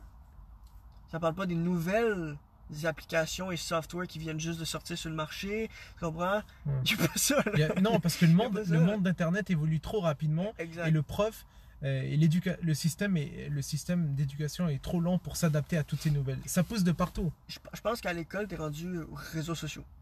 Tu rentres un peu dans la communication sur les réseaux sociaux. Viens pas me parler des plateformes pour créer des landing pages, puis Ah des non, plateformes je pense pour créer des sites web, puis des Ouais. plateformes pour créer des formulaires, puis des plateformes pour... Puis la différence entre Google Ads, puis Facebook Ads, puis TikTok Ads, puis LinkedIn Ads, puis... Tu vas pas voir ça au market... What the fuck? Ouais, Mais exactement. c'est ça la game live! C'est pour ça qu'il y a des domaines où c'est vraiment où je vois vraiment cette éducation par badge de compétences à Ouais. avoir qui prennent le dessus sur un simple papier morceau disant que tu as gradué par l'école de commerce de Montréal. Ouais, c'est ça que je vois que Internet est vraiment en train de rivaliser avec le monde, le système éducatif qu'on a sur certaines branches, certaines professions. Fait que pour revenir à mon point, est-ce que tu penses que l'école va mourir, puis l'Internet va prendre le dessus, ou le système éducatif en ce moment va s'améliorer, puis va devenir plus complexe en même temps que l'Internet? Moi, selon moi, les deux vont rester en vie parce que il y a certaines choses, comme exemple, médecin, infirmière, que comme pendant un bout, tu vas falloir que tu ailles chercher ton papier pour savoir comment couper le corps de quelqu'un, puis aller Ouais. jouer dans cette artère-là, puis aller chercher le morceau qui est pogné, puis... tu sais. C'est sûr que ces trucs-là, ça. Ouais, c'est ça. L'école, c'est sûr que l'établissement de l'école qui est là depuis des siècles, ça va rester Mhm. pour ces domaines-là. Ouais. Mais je pense que l'école pour le monde numérique, ben là, ça va se diriger vers Internet. Ouais. Je veux dire, le monde du numérique, ça s'apprend sur Internet. T'apprends beaucoup de choses sur Internet. C'est fou, Mais l'école, une chose, ça te donne, à mon avis, que l'école, ça te montre, quand tu sors avec un papier, ça te montre une chose, je trouve que ça peut te montrer, peut-être je me trompe, mais c'est que tu es passé par une discipline. Ouais. Genre la remise de 100%. devoirs, de projets. T'es Tout ça, sérieux. t'es sérieux dans la vie. Ouais. Tu as des devoirs, tu as des examens, ça te donne une discipline. Genre, tu as un examen dans 3 semaines, bah, tu vas étudier toute Ça cette te semaine. donne une crédibilité. Ouais, exactement. Ouais. Ça montre que tu es passé par là, que tu as travaillé Ouais. Hey, pour j'ai ça. souffert. Ouais, exactement. J'ai souffert. Ouais. Ouais. Ouais. Et je pense que l'école, il y a souvent un mouvement sur Internet, on critique le collège et tout ça, mais ça, je le comprends pour certaines branches. C'est pas une mauvaise chose. Non, c'est quand Mais même... c'est ouais. juste pas la meilleure chose dans certaines situations. Ouais, exactement. Comme exemple, le marketing exemple. Mais, check. L'autre jour, je suis là devant mon ordi, genre, je me fais target par une ad. C'est genre une ad de coding, ok? Ouais. Et en fait, c'est comme... C'est une école en ligne pour les enfants de 6 à 16 ans pour coder des jeux. Ouais, Scratch, je pense. Même mes neveux font Je ça. sais pas. Ouais. C'est Mais- un jeu avec un chat. Je veux dire, t'es rendu là. T'es rendu... L'école pour apprendre à coder, c'est en ligne à 6 ans. Exactement, c'est fou. Ton enfant de 7 ans peut coder en ligne, puis faire, exemple, une formation ou je sais pas trop quoi, puis finir avec un papier digital, peut-être, je sais pas. Parce que ça, c'est le problème, c'est qu'Internet évolue trop vite pour les nouvelles réformes du système éducatif qu'on a au Canada. Et ça avance tellement vite. Je pense que c'est juste cette année que le gouvernement investit pour des formations aux étudiants primaires pour apprendre la programmation Scratch. Mais je veux dire, sur Internet, il y a des parents qui payent une formation à leur enfant pas cher pour qu'ils apprennent le langage à leur enfant, genre sur Internet, sans l'aide d'un prof physique. Exact. Genre, c'est un monde qui avance trop vite. Et l'établissement, l'éducation qu'on a, l'école n'est pas prête à ces changements Ouais. toujours rapides. Parce- Et ça pousse de partout. L'école, elle comprend plus rien sur ces trucs-là. Ouais, Elle a du mal à s'adapter. Mais c'est ça, là, je veux dire, là, comme tu dis, l'école, ça fait longtemps qu'elle est là. Ouais. Puis là, t'as des bâtiments, t'as des papiers, t'as certains logiciels, t'as certaines procédures. Mais ça fait longtemps qu'ils sont là, ces procédures-là. Ça fait longtemps que ces bâtiments sont là, blablabla. Puis là, tu vois juste l'Internet comme faire des pivots 360 à chaque semaine. Ouais. Puis comme poup, poup, poup, poup, poup, poup, poup, nouvelle compagnie, nouveau système, nouvelle... tu sais, Ah, l'école en tant que telle ne peut pas être aussi dynamique que l'Internet. c'est sûr. Impossible. Ouais, c'est impossible. Ouais, c'est fou comment Internet a un seul pouvoir vraiment qui est grandiose. C'est vraiment en anglais, c'est disturb, de révolutionner un secteur. Ouais. Vraiment en l'espace de peu de temps. Traumatisé, genre. Ouais, et genre avec Internet, on est tellement chanceux d'être né dans une époque où on connaît Internet. Oui. Genre je me dis en 1900, là si on était né en 1900, on aurait vécu la guerre, tous ces trucs-là. On n'aurait même pas vécu toute cette...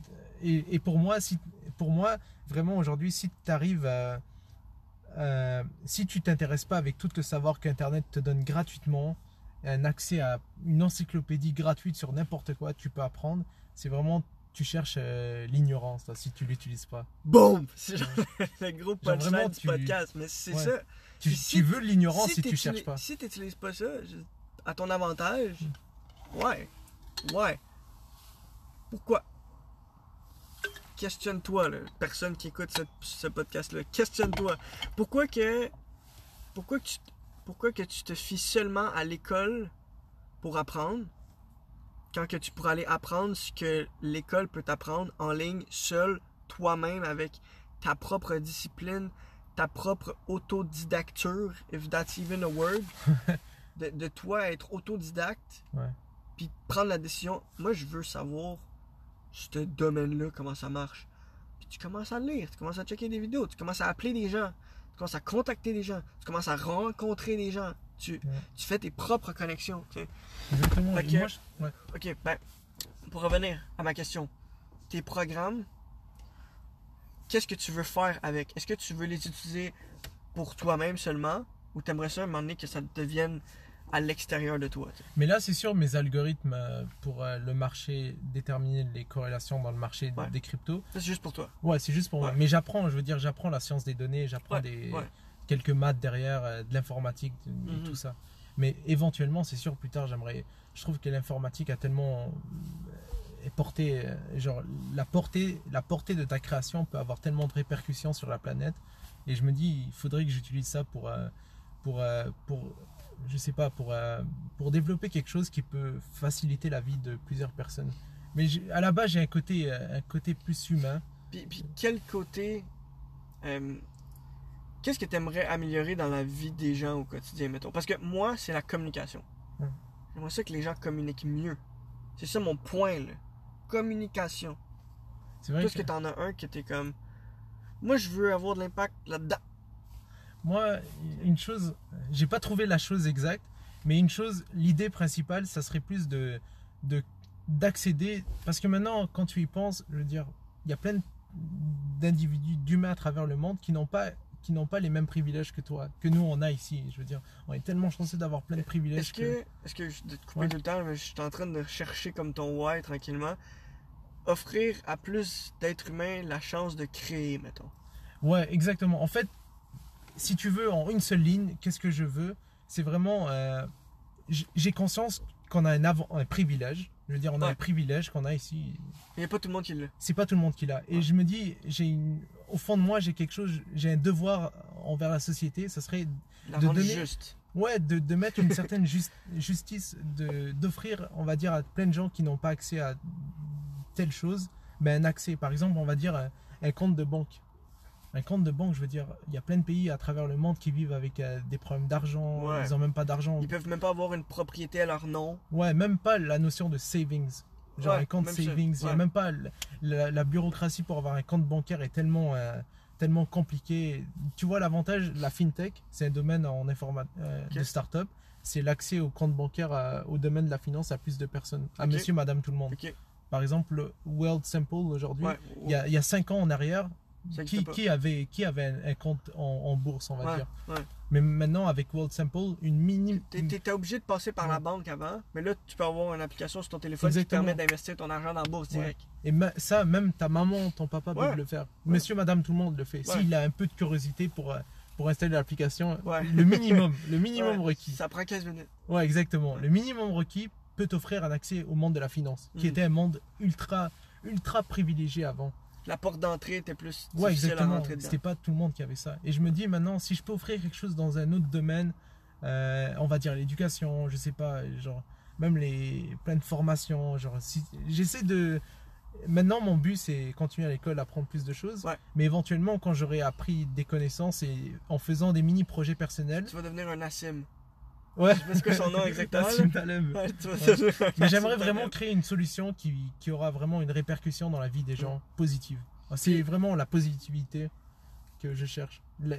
Genre quelque chose qui va vraiment aider. Et en aidant des millions, plusieurs, je sais pas combien de personnes, mais juste le fait, oh, ma création a aidé des personnes, mais au fond de moi, je vais dans ma morale, je vais être bien au fond de moi. Je vais être bien dans ma propre conscience. Là, C'est ça que je cherche. Là, t'as quel âge? 22. 22? Moi, j'ai 21. J'ai-tu 21?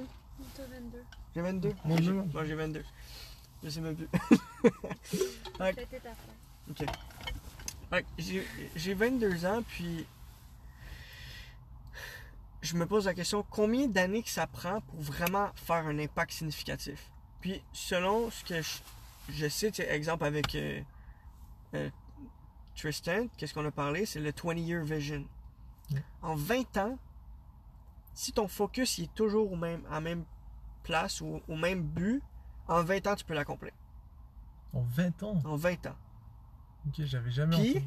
faut pas le faire tout seul non plus. Faut que tu aies une team derrière toi. Ouais, exact. Puis pendant 20 ans, tu fais une chose. Tu bâtis cette putain d'entreprise-là, ou tu bâtis ce projet-là, où ta seule mission, ta seule vision, c'est ça. Bang! C'est clair pour tout le monde. C'est clair, c'est ça à table. Puis, écoute, tu peux faire ce que tu veux. Tu peux envoyer un email à ce client-là, ou tu peux pas envoyer un email, ou tu peux envoyer une proposition. On s'en calisse tant que tu participes à cette vision-là qu'on veut atteindre en 20 ans. Ouais. Fait que tu donnes la liberté à tes employés, tu donnes la culture d'entreprise, tu donnes les valeurs, tu donnes la mission, tu donnes la vision, puis tu dis, yo, are you in? Are you in? Yeah, let's fucking do this shit. Ouais, mais c'est vrai que 20 ans, c'est quand même beaucoup, là, quand j'y pense. Ouais. Ouais. Ben, Mais c'est vrai qu'il faut vraiment mettre de la détermination dans ce que tu fais. Dans Mhm. tout ce que tu entreprends dans la vie, il faut mettre de la détermination. Mais au point de mettre 20 ans. Mais ça, c'est sûr, 20 ans, j'imagine. Ça dépend de l'impact que tu vas Ouais, avoir. exactement. Si tu veux aider monsieur, madame, tout le monde en Afrique du Sud, dans la place la plus pauvre, à posséder sa maison, puis que ça soit légal sur papier, puis qu'elle a le droit de s'en aller pendant 6 mois, puis de revenir, puis que sa maison, elle soit encore à elle, bonne chance. Ouais, Bonne chance, parce que là, exactement. c'est un hostie de gros but à atteindre. Là. Ouais. Quand t'as un gros but, là. Mais je comprends le 20 ans, là, maintenant. Tu sais, c'est pas obligé d'être 20 ans. Tu Ouais. comprends ce que je veux dire? Ça dépend C'est vraiment tout ce que tu mets. du niveau. Ouais. Ouais, ta détermination et tout. Mais c'est sûr, pour réaliser de grandes choses comme ça, il te faut du monde. Ouais. Et des connexions. C'est ça que je trouve vraiment important. C'est vraiment développer ton cercle de connexion, ton réseau de network qui est vraiment Ouais. important à réaliser ce que tu entreprends. Parce que tu vas découvrir des gens qui auront la même vocation que toi. Ouais. Et ensemble, parce qu'au final, tout seul, tu peux pas réussir. Ouais. Genre, je veux dire, Tu sais, qui dit que dans 10 ans, 15 ans, je vais pas t'appeler ou tu vas pas m'appeler et tu vas faire hey, moi là je viens d'avoir whatever. On pourrait inventer n'importe quel contexte.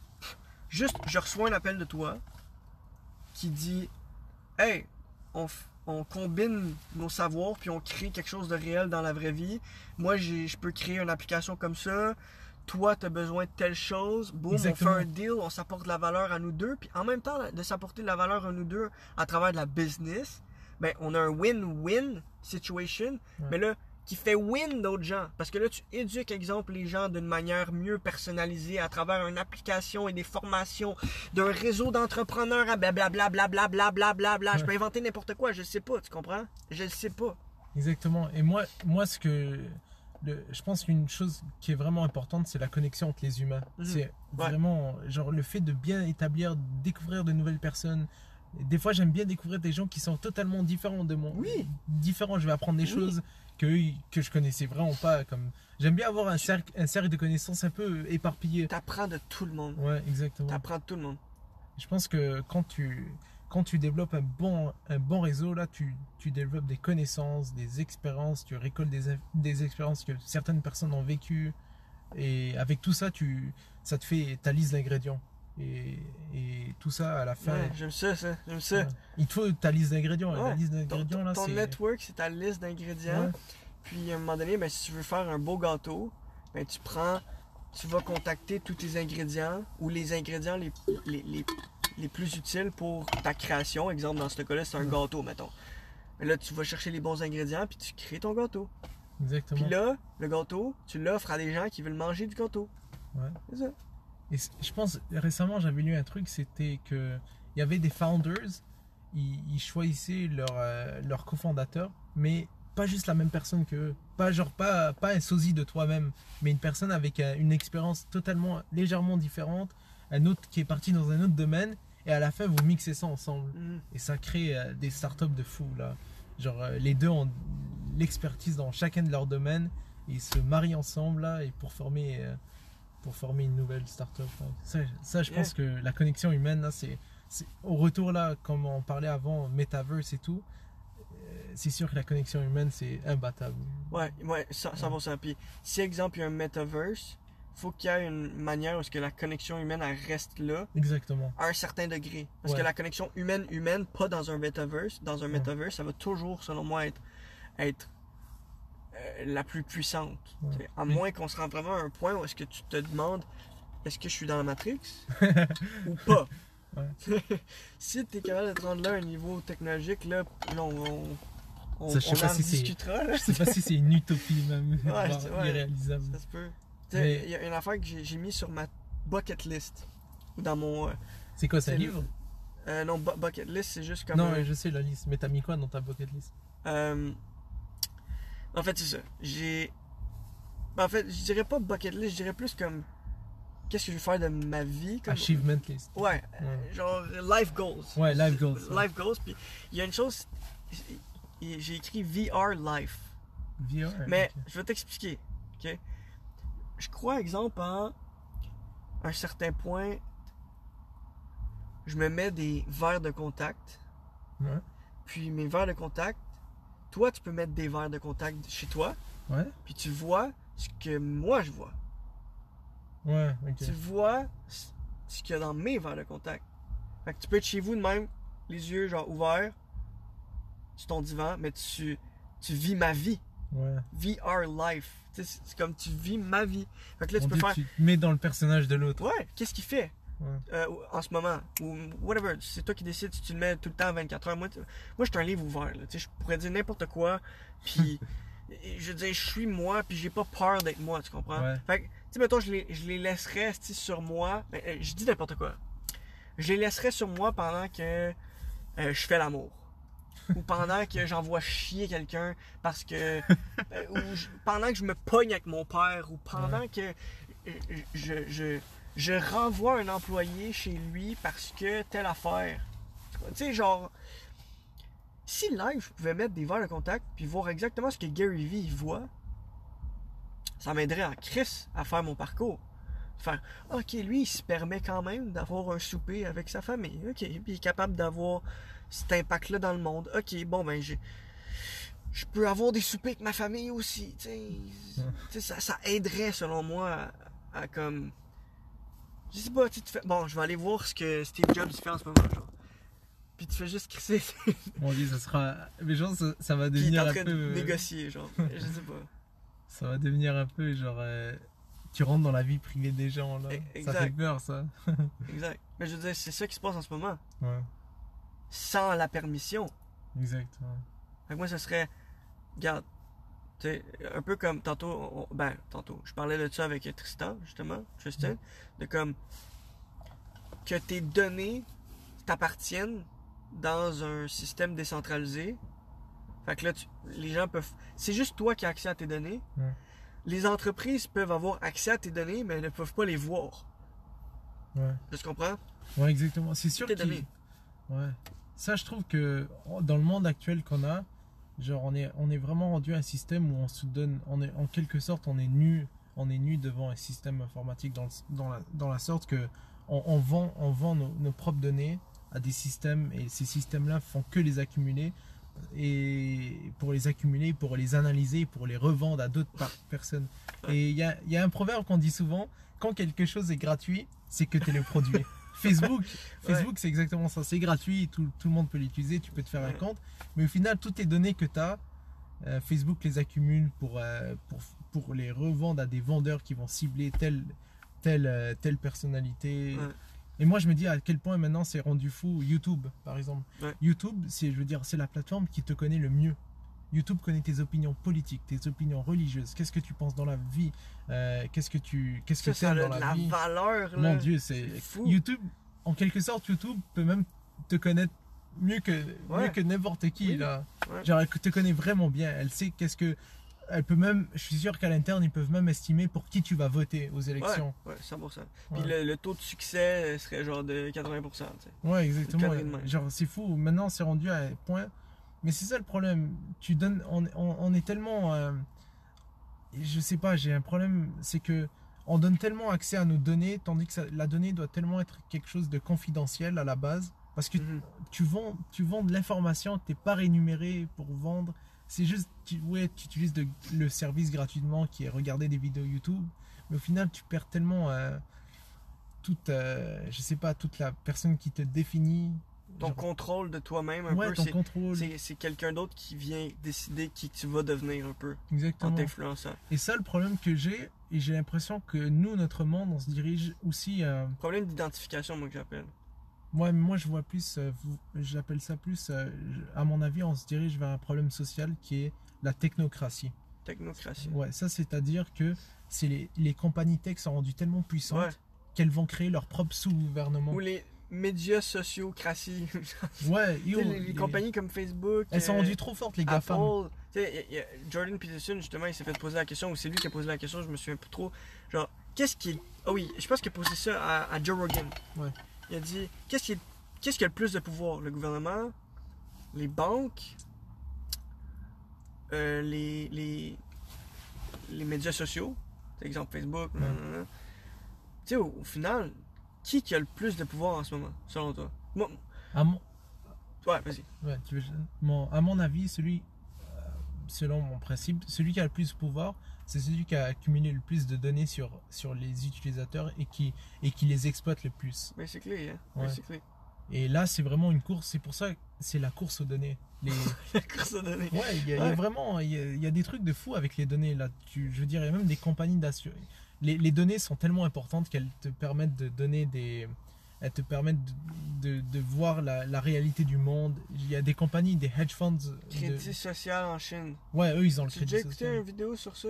Ouais, le Voir comment reportage que ça de fonctionne? Enquête exclusive, Je sais pas. c'était une chaîne Mais française. ça montrait comme les points, puis les grades. AAA, Ouais, c'est comme des codes de B, crédit. C. C'est la même chose. Mais moi, Des caméras partout. ouais. Mais moi, à mon avis, Shit. le problème qu'on a ici en Amérique du Nord, c'est vraiment. Genre, j'ai l'impression que les compagnies de tech vont devenir tellement super fortes qu'elles vont contrôler, pourront même faire genre, influencer la politique. Genre, les GAFAM, là, les Google, Facebook, Amazon, Microsoft, elles peuvent même faire. Elles ont tellement de pouvoir et c'est ça qui fait le plus peur. Ouais. Ouais, Ils peuvent censurer. Ouais, elles peuvent faire tout. Ils peuvent faire tout. C'est ça. C'est eux Ouais. qui créent On arrive leur- vraiment dans une technocratie où ces compagnies-là auront tellement de pouvoir et je sais pas comment on pourra régler le problème. Parce que le gouvernement est en train de perdre son pouvoir en ce moment. Ouais. Même si en ce moment ça va super bien avec le COVID, puis Ouais. tout, ils sont capables Ils de sont vraiment déstabilisés. contrôler. Mais comme, il y en a des woke, là. Ouais. Il y en a des woke qui font la TV, là. I don't trust that shit anymore. Ouais. Je sais pas, toi, ton opinion par rapport au vaccin, COVID, machin. Mais c'est sûr, le Covid, là, C'est- ouais, le Covid, je veux dire, c'était tellement imprévu dans notre. Genre, jamais de la vie on aurait pensé à avoir une pandémie là dans notre existence. Mais ça, c'est le côté imprévu de la vie. Des fois, il y a des incertitudes qu'on connaît pas et malgré que tu peux genre essayer de les prédire, tu sais pas quand elles vont arriver. Mhm. Et Covid, là, c'est vraiment genre ça a été comme un Black Swan. C'est venu de nulle part, ça a tout paralysé. Mhm. Mais maintenant, je sais pas. Après, il y a des gens il y a beaucoup de gens qui l'ont mal vécu à cause de toutes les politiques sanitaires que le gouvernement a instaurées et tout. Mhm. Il y a des gens qui le vivent mal, mais c'est ça. Mais je trouve que, je sais pas, des fois le Covid, je trouve que le gouvernement a pas mis assez pour la santé mentale des gens.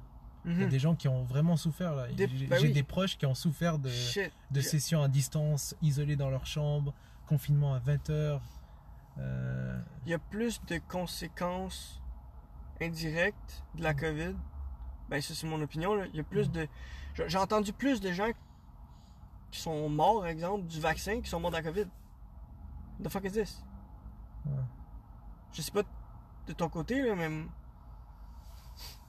Mais après, c'est sûr, je sais pas, après, il y a. Quand tu arrives à des problèmes comme ça et avec toutes les médias sociaux, t'as plein de partis qui essaient de mettre en avant leur idée. Et je trouve qu'il y a tellement de fausses idées dans les deux camps. Ouais. Genre, même dans le camp des anti-vax, il y a des absurdités. Et dans l'autre camp aussi, il y a des absurdités. Et je trouve que maintenant, à mon avis, c'est pas le moment de. Et maintenant, on se dirige plus vers une société genre, qui va se diviser, qui est en train de se diviser en deux. Et je trouve que c'est pas le moment de se diviser. 100%. C'est le moment de continuer tous ensemble et de faire toutes ces choses ensemble. Et faut pas se diviser. Si on se divise, ben, les plus grands vont être plus forts encore. Puis ça, c'est cool. Exemple de. T'sais, moi, je peux bien avoir mon opinion, toi, tu peux bien avoir ton opinion, puis qu'on se respecte dans ça. Puis je crois que c'est ça que les gens qui ont de la difficulté à faire, c'est de respecter les opinions différentes, puis accepter ça. Mais quand, exemple, c'est vaccine-toi mon Christ parce que si j'ai envie d'enlever mon masque, ben là, ça crée deux camps. Ou genre. On se dirige toujours vers deux camps. Vaccine-toi pas, sinon on va avoir du crédit social comme en Chine, mais comme. Ça crée deux camps, mais ça prend des deux. Exactement. Ça prend des deux. En fait, il faut un spectre. Il faut un spectre dans les. Le spectre, il doit être de toutes parts. Il doit partir d'un côté jusqu'à l'autre bord. Comme en politique. À mon avis, dans une table politique, tu dois avoir de tout. Tu dois avoir des gens de l'extrême droite, tout comme des gens de l'extrême gauche. Et aujourd'hui, on a tellement tendance à tout censurer. C'est ça le problème. Comme à mon avis, je veux dire. Si tu regardes la politique, il y aura des gens qui seront tellement censurés comme Jordan Peterson.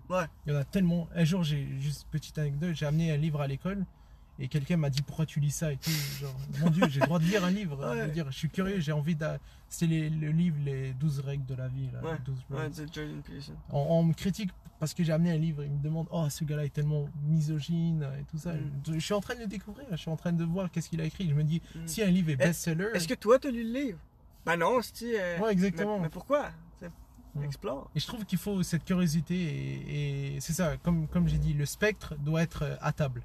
Dans une table, tu dois avoir de tout. Et c'est avec tout qu'on peut parler, qu'on peut dialoguer et qu'on peut trouver des solutions. Et là, si on est en train de mettre des fragments de société, tout ça, au final, on va tous se battre entre nous et comme des animaux sauvages. Et on va se détruire entre nous tous. C'est comme c'est pas ça qu'on veut. Ouais, exactement. C'est comme j'ai l'impression les crises sociales, c'est vraiment quelque chose qui est vraiment un enjeu à venir. Tu sais, même il y a plein de milliardaires aux États-Unis qui achètent des bunkers en Nouvelle-Zélande. Toutes les CEO des grosses tech, ils achètent des bunkers en Nouvelle-Zélande juste pour éviter un risque. Au cas où. Ouais, une crise sociale, c'est vraiment un risque qu'on est susceptible à vivre en Amérique du Nord. Genre, même aux États-Unis, par exemple, les revendications de certains groupes et tout, on se bat toujours entre nous. Peut-être que qu'est-ce que tu dis live, tu l'as entendu à quelque part, une affaire de bunker, peut-être c'est de la petite bullshit aussi. C'est ça qui est difficile à faire, c'est que. Mais il faut faire un travail de. La seule manière que tu peux vraiment savoir à 100%, c'est si tu demandes Hey, les milliardaires, t'as-tu un bunker? Ouais, j'ai un bunker. Ah, ok, bon. Mais. Je veux dire, on peut pas se fier à cette information-là parce qu'elle est fucking tough à aller chercher par nous-mêmes. Fait qu'on l'entend quelque part. Puis... Mais l'histoire des bunkers, c'est véridique. Mais c'est sûr, je comprends ton point, c'est que il faut avoir une certaine. Comment dire? Il faut pas tomber dans la fake news. Ben, il faut avoir le skill. Il faut développer le skill de savoir où la bonne information puis savoir où la mauvaise information. Puis ça, c'est à force de dire ça je pense que c'est vrai ou ça je pense que c'est pas vrai. À force de faire ça, tu développes ton skill que à un moment donné tu fais ça c'est pas vrai, ça c'est vrai, puis là genre t'as plus de, tu mets les chances de ton côté, tu mets les probabilités de ton côté que ça c'est vrai ou que c'est pas vrai. Si c'est la première fois de ta vie que t'es genre ouais je pense que ça c'est vrai, puis ça sort pas de comme plusieurs décisions que tu as prises puis que tu as dit que ça c'est vrai puis qu'à chaque fois tu avais un taux de succès de 80%, ben à un moment donné, je veux dire, tu as un bon taux de réussite, genre. Moi, qu'est-ce que je fais souvent, c'est que quand il y a une information qui m'arrive, mais j'essaie d'éviter. Je t'avais envoyé récemment un truc, c'était un article sur les biais cognitifs. Moi, les biais cognitifs, c'est quelque chose que j'aime beaucoup et j'essaie parce qu'on est tous dans notre instinct humain, on est tous liés à des biais cognitifs. On a des biais, par exemple, sur vraiment des biais de confirmation, un peu de tout. Et à mon avis, exemple pour une nouvelle, lorsque tu reçois une nouvelle, il faut éviter de laisser place ton biais. C'est sûr que tes biais cognitifs prendront le dessus, mais il faut apprendre à se dissocier d'eux et à rentrer dans une réflexion profonde, Ouais. en étant capable de les enlever de ta perception Ouais. des choses. De séparer le ego. Ouais, Puis exactement. de juste Il faut savoir réfléchir. critiquer. Puis, ouais. Mais Ben, ça, c'est dur. moi, j'appelle ça le critical thinking. Ouais, exact. Peu importe ce que je te dis en ce moment, il y a toujours, constamment, quelqu'un à côté de moi qui vérifie mes propos. Puis qui me dit, ah, ça, là, va-t'en pas trop par là-bas parce que ça fait pas de sens. Là. Puis, ah, tu vois, ça, tu le crois vraiment. Ça, Ouais. tu peux le dire jusqu'à temps de crever ou jusqu'à temps que, justement, la troisième personne, le critical thinking, selon moi, c'est une troisième personne qui est à côté de toi, Ouais. puis qui il vérifie Et capable, chacune de tes pensées. ouais, et qui est capable de vraiment de se retirer un peu et de réfléchir. De Et ce ça- que tu crois être. Ouais, Tu sais, exactement. le ego, là, Ouais. je suis telle personne. Sinon, tu tombes dans un biais Lui, il y de a pas confirmation. d'ego. Ouais. Genre, des fois, tu as l'impression que quelque chose te paraît tellement à ta manière, mais finalement, il faut. Finalement, La vie, c'est subjectif Ouais. et non objectif. Ouais. Je sais pas si ça. C'est là-dedans que tu t'en es. ouais, exactement. Il faut savoir Moi, ce que je m'en allais, c'est que chacun d'entre nous doit faire son propre devoir de réflexion. Et je pense que la réflexion, c'est quelque chose qu'on doit vraiment faire en nous quand on reçoit quelque chose. Mhm. Il faut savoir réfléchir. Et des fois, on a l'impression, on a tendance à tomber facilement dans des failles. Et parce que, après tout, en tant qu'humain, on cherche la facilité dans les choses. Et des fois, tu vas tomber dans des failles de raisonnement. Tu vas te dire, ah, c'est quelque chose. Tu vas tomber directement dans la chose que tu veux savoir au fond de toi. Mais tu laisses de côté tout le travail de démarche que tu entreprends, genre une vraie démarche, genre une méthodologie scientifique pour être sûr, tu vérifies tes Mhm. étapes de ton raisonnement critique. Il ne faut pas tomber directement dans la solution qui te paraît la plus simple. Exact. Et ça, je trouve que c'est vraiment dur chez l'humain. C'est pour ça qu'il faut travailler sur soi-même et il faut savoir que... Il faut aller à l'encontre de notre cerveau, en fait. Tu sais, notre Ouais. cerveau, comme tu dis, il va toujours nous emmener vers le chemin le plus facile à prendre. Puis là, toi, ta job, c'est de faire non, non, non. On s'en va pas là. Ouais. On fait le détour au complet. Pour Ouais. vérifier. Tu comprends? C'est comme. Mais Mais c'est ça que tu dois faire. Sinon, tu fais ah oui, c'est vrai. Parce que Joe Rogan, tout ce qu'il dit, c'est vrai. Exactement. Mais pense plus. Tu comprends? C'est ça le Pense de toi. Ouais. Toi, pense. Laisse pas les autres penser à ta place, tu sais. Exact. Il y a des trucs que Joe Rogan il dit que c'est pas nécessairement la vérité absolue. Là. C'est pas genre Jésus, là, Joe Ouais. Rogan, tu sais. Exactement. Et ça aussi, c'est un autre problème qu'on a, c'est que les algorithmes de YouTube, par exemple, YouTube a un seul but, c'est de te faire garder dans sa plateforme, pour que tu consommes les publicités. C'est ça le business fondamental, le business model de YouTube. Ouais.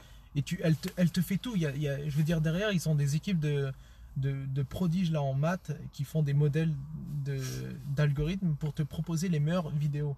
Pour Ouais. que tu rentres dans le rabbit hole de ce que tu Ouais. fais en quelque sorte. Tu rentres dans un rabbit hole tellement profond que tu vas rester dans la plateforme, regarder des pubs qui vont générer des profits pour eux.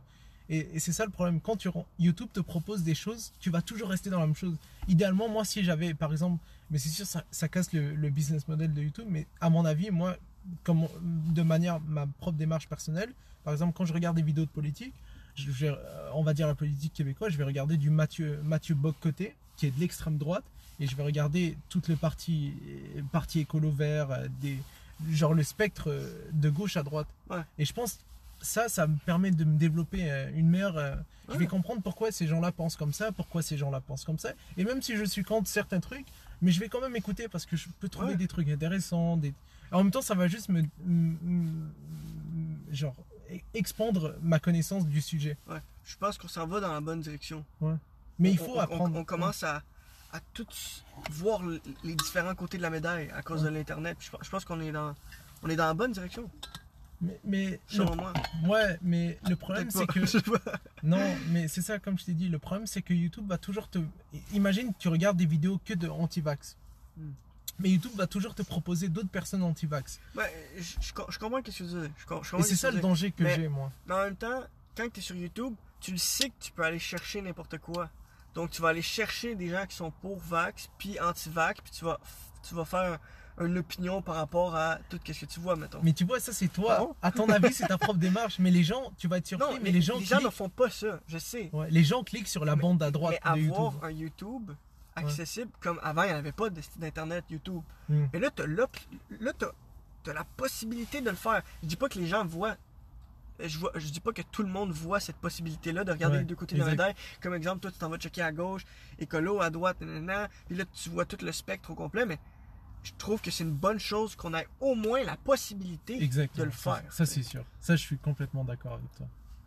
Mais effectivement, si tu es biaisé par l'algorithme, puis tu sais pas comment l'algorithme fonctionne, puis tu fais juste suivre les suggestions, les recommandations, là, c'est dangereux. Ouais. En plus, tu risques. Et de toute façon, je pense qu'ils ont un haut taux de pourcentage de le taux de conversion que tu vas cliquer dans la bande de suggestions à droite. Attends, quoi? Tu vois, là, sur YouTube, tu Ouais. as la plateforme à droite sur Ouais. l'ordi. Genre version PC, tu as la plateforme de suggestions. Ouais.